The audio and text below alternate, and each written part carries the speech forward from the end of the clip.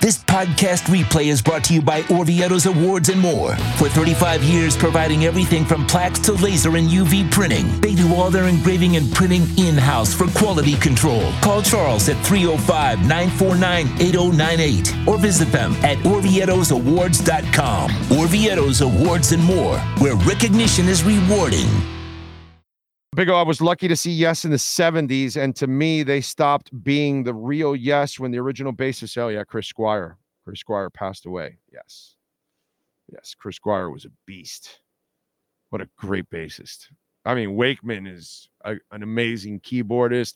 Howe is such a gifted guitarist. I mean, there's so many things about Yes. It's funny because when you see a great team, right?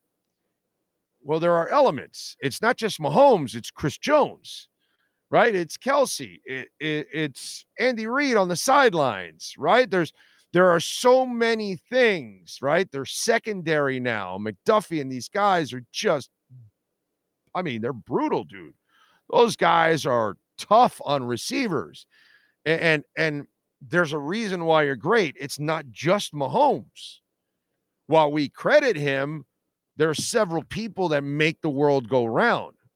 You know, it's not just Mahomes. Mahomes not going to play well if that line in front of him, as you saw in the Super Bowl a couple of, was it 4 years ago when they got their asses kicked, right? Why did they get their asses kicked? Well, you could give credit to Mahomes all you want, but Mahomes was on his ass that day.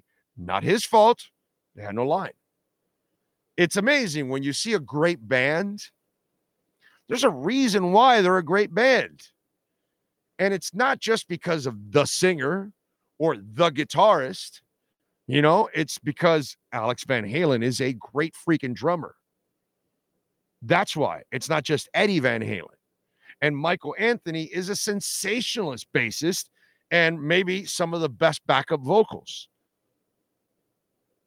You look at The Who, okay? You had one of the great drummers of all time.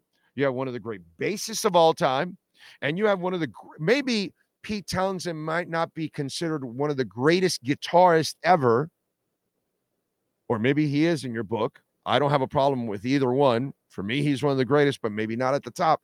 But when it comes to writing music as a guitarist, he's one of the greatest. That's not even up for debate. And then Roger Daltrey is Roger Daltrey. And give me a break. And there's a reason why the band is great. Because more often than not, it's not just one dude. It's several people that make it great. And that's the interesting part about greatness. We get caught up in trying to find the one person we want to give all the credit to, but it comes in as a team effort all the time.